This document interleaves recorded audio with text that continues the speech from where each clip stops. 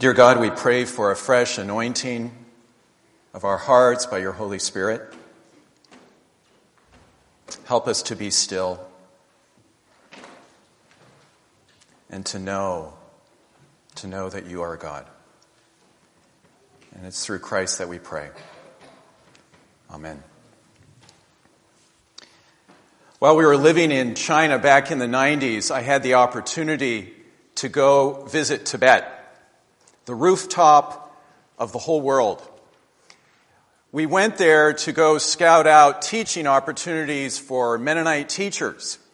And the wonderful, cool thing is that the very first teacher who came was Irene Martin's daughter, Elaine. Well, early one morning, while it was still very, very dark, we set out in our four-wheel drives to travel all the way to the base camp right below Mount Everest.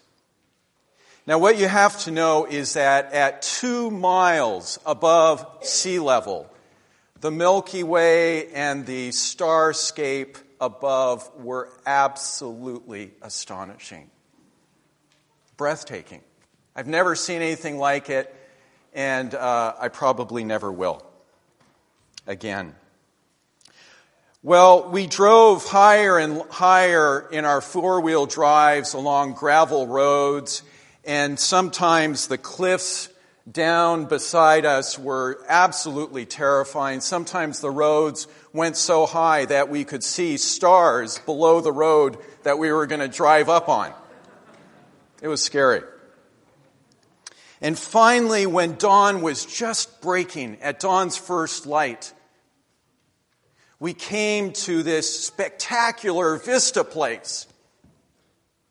And suddenly we could see behind us all the way back to the place, or from the place where we had come, and we could see forward all the way to the place we were going, which was Mount Everest, rising 29 feet ahead of us. And friends, in the same way this morning, as we are tracing this image, this notion, this idea of covenant through the Bible, today we have arrived at a spectacular vista point in Scripture, where we can see all the way behind us to the covenant that God made with Moses, and we can see all the way ahead of us to the coming covenant in Jesus Christ. Now, before we dive into this passage, let's just recap again very briefly what we've been learning so far in our series. You'll remember a covenant is not a temporary agreement, right? But instead, it is a lasting and sacred relationship. In Hebrew, the word for covenant, let's all do this again, means to create a bond, pull, feel the strength of that bond. Or as we've been saying with our kids, as you can see on our bulletin cover, it also has the notion of carefully tying a strong and secure knot. So along the way, these past 5 Sundays, we've been meeting a God whose fundamental orientation toward us is one of loyal, steadfast, faithful, and covenantal love. And not only that, this God wants us to live and to love back in return in the same kind of faithful way.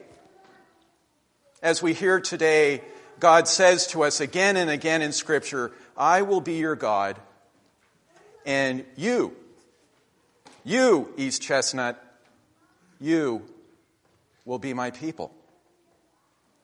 And in the church are covenants that we make with each other of baptism, of church membership, of marriage, of ordination. All of these covenants create a kind of relational infrastructure in our church. A stability, a reliability, a freedom from the relational chaos that we often see in the world. God gives us these covenants so that we can all thrive and flourish together as God intends. Back in 1975, the band Three Dog Night opens one of their songs with the line, Jeremiah was a bullfrog, right? He was a mighty good friend of mine. Okay. Well, I want to break it to you this morning that in the Bible, though, Jeremiah isn't a bullfrog, but rather he is a prophet. And the beautiful thing is that God's call comes to this Jeremiah. It's such a beautiful and tender thing when he is just a young person, in fact, probably when he's just a teenager. God comes to him and says, before I formed you in the womb, I knew you. I knew you. And the Hebrew here for I knew you, I know you, is yada. Let's all say that together. See, you're all going to be fluent in Hebrew by the time we're done with you here. Now, it sounds a little bit like yada, doesn't it? Yada, as in yada, yada, yada. I did a little research and learned that yada, yada, yada came into popular culture when? Back in especially 1997 through a Jerry Seinfeld episode, right? Yada, yada, yada. And, of course, we all know now, I didn't know before then, but we all know now that this is an expression you use, right, when you're trying to cut to the chase and to sort of do away with all extraneous details. Sometimes we also say blah, blah, blah. It doesn't sound very good, but we say that. The thing is that in the Bible, yada, I have to tell you, is the furthest thing away from blah, blah, blah. Yada is a holy word, and it describes God's own deep yearning to know us and to be known by us. To be in relationship with us. To be in communion with each of us. In fact, this is such an intimate knowing that it is also used to describe the knowing that happens between couples like Adam and Eve. When Adam and Eve yada each other, it produces Cain and Abel.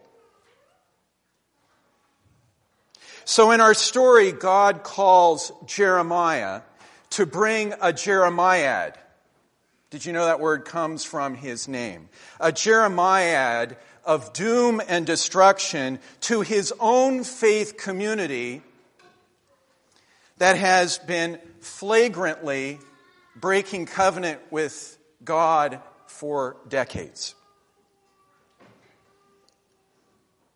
Their mistreatment of the poor, he says, is living proof that they don't know God anymore. Because as God says in Jeremiah 22:16, to know me is to share my special concern for the stranger, the widow, and the orphan among you. And all week, I found myself asking, what would Jeremiah have to say to us? To our church? To our city? To our nation? Do we share God's heart for the least, the last, and the lost? Do we really know God? In Jerusalem, 30 years later, after Jeremiah has preached for 30 years, with God's people still refusing to turn away from their wicked ways, the doom and the destruction that Jeremiah has been warning them about for 30 years finally comes to pass. And the Babylonian Empire enters Jerusalem, destroys it, and hauls away much of its population into exile far away in Babylon. Our reading today comes after all of that happens. Context is so important in Scripture. And Jeremiah now is no longer a teenager, but he's in his 50s. And he's among those who have been left behind in Jerusalem. And in a letter to these faraway and shell-shocked exiles in Babylon, he's sharing God's astonishing message of hope and restoration for them. I will make a new covenant with you. I'm going to write my instruction on your hearts. I will forgive your sins and remember them no more. And then he says this, you shall know me. You shall know me. From the greatest to the least. You shall all know me. I mean, after their decades of unfaithfulness, how can God be saying such tender things to them, of all people? Because God's steadfast love for them and for you and for me endures and lasts forever. And later on, through Jesus, this new covenant is extended to the whole world. Those Greeks that we saw up here today, they're a sign. They're a sign of the global and inclusive reach of God's love that is yet to come. God wants all people to be drawn to know, to yada, God.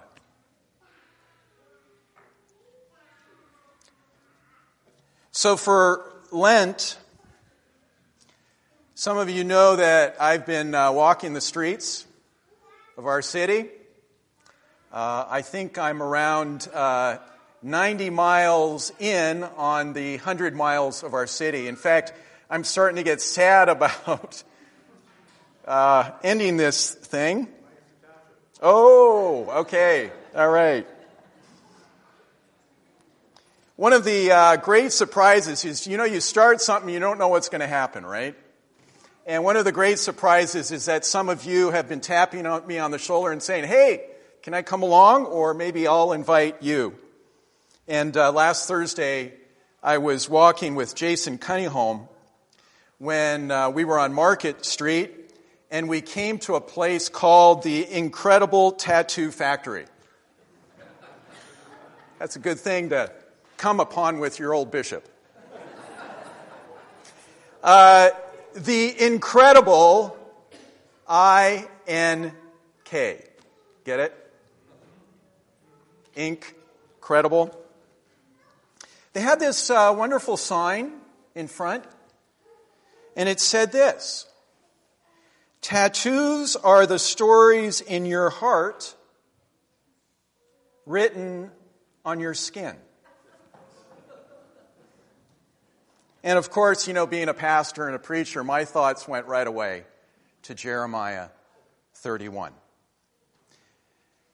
Because, friends, in this passage, our dear and loving God is calling us to a deep, deep internalization of God's love.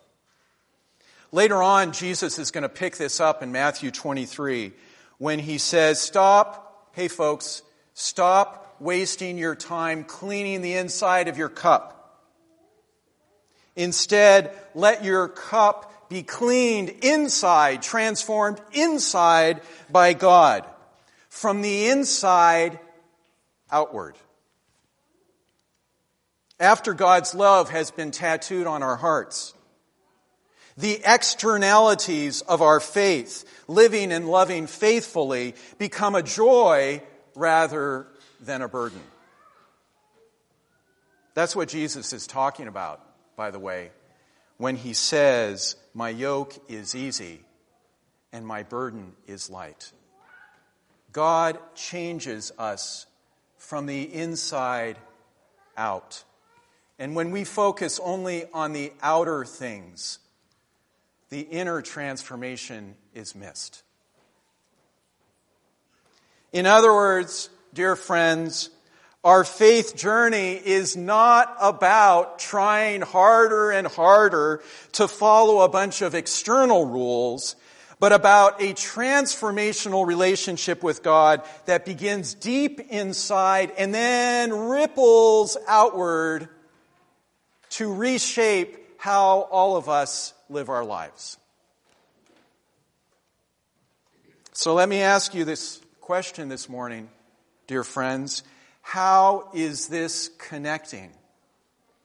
How is this knowing God happening in your life?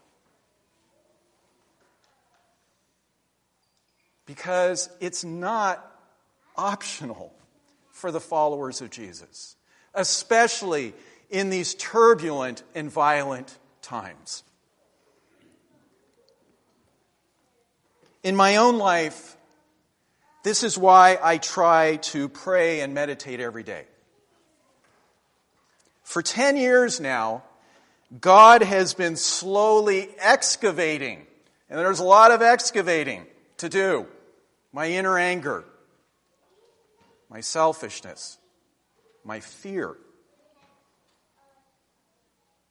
And slowly but steadily transforming me into who I really am. And God knows that's going to take all of this life and probably all of the next life to accomplish. My dear family knows that really well too.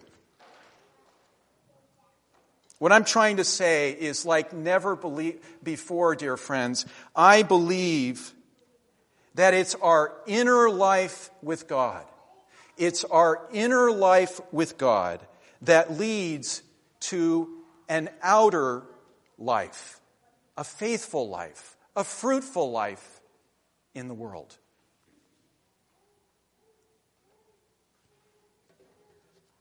All right, enough theology. Let me close with a story. For the past 4 years, Maddie Jantz has been singing in McCaskey High School's gospel choir. For 4 years she's been doing that, and this year she's the president.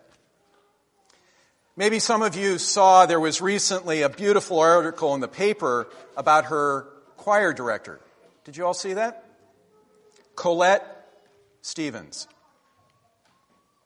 And Colette Stevens says that when she was in high school, she had an absolutely contentious and turbulent and tumultuous relationship with her own music teacher. I love that. But that teacher and Colette's mother refused to give up on her. Their steadfast love for her hung in there, and they wouldn't let her go. And the wonderful thing is, in this interview, the reporter starts to ask Ms. Stevens about all the things hanging on the wall of her office. And among these things are a quote from her dear mother, and there's also a photograph of that teacher with whom she was in such fierce conflict sometimes. Their wisdom is written on her heart now and shaping who she is on the outside. So here's the beautiful thing. To know Ms. Stevens is to know, to yada, her mother and her teacher. And in the same way, we hope and pray. May it be said that to know East Chestnut Street Mennonite Church is to yada God. Yada, yada, yada. Amen.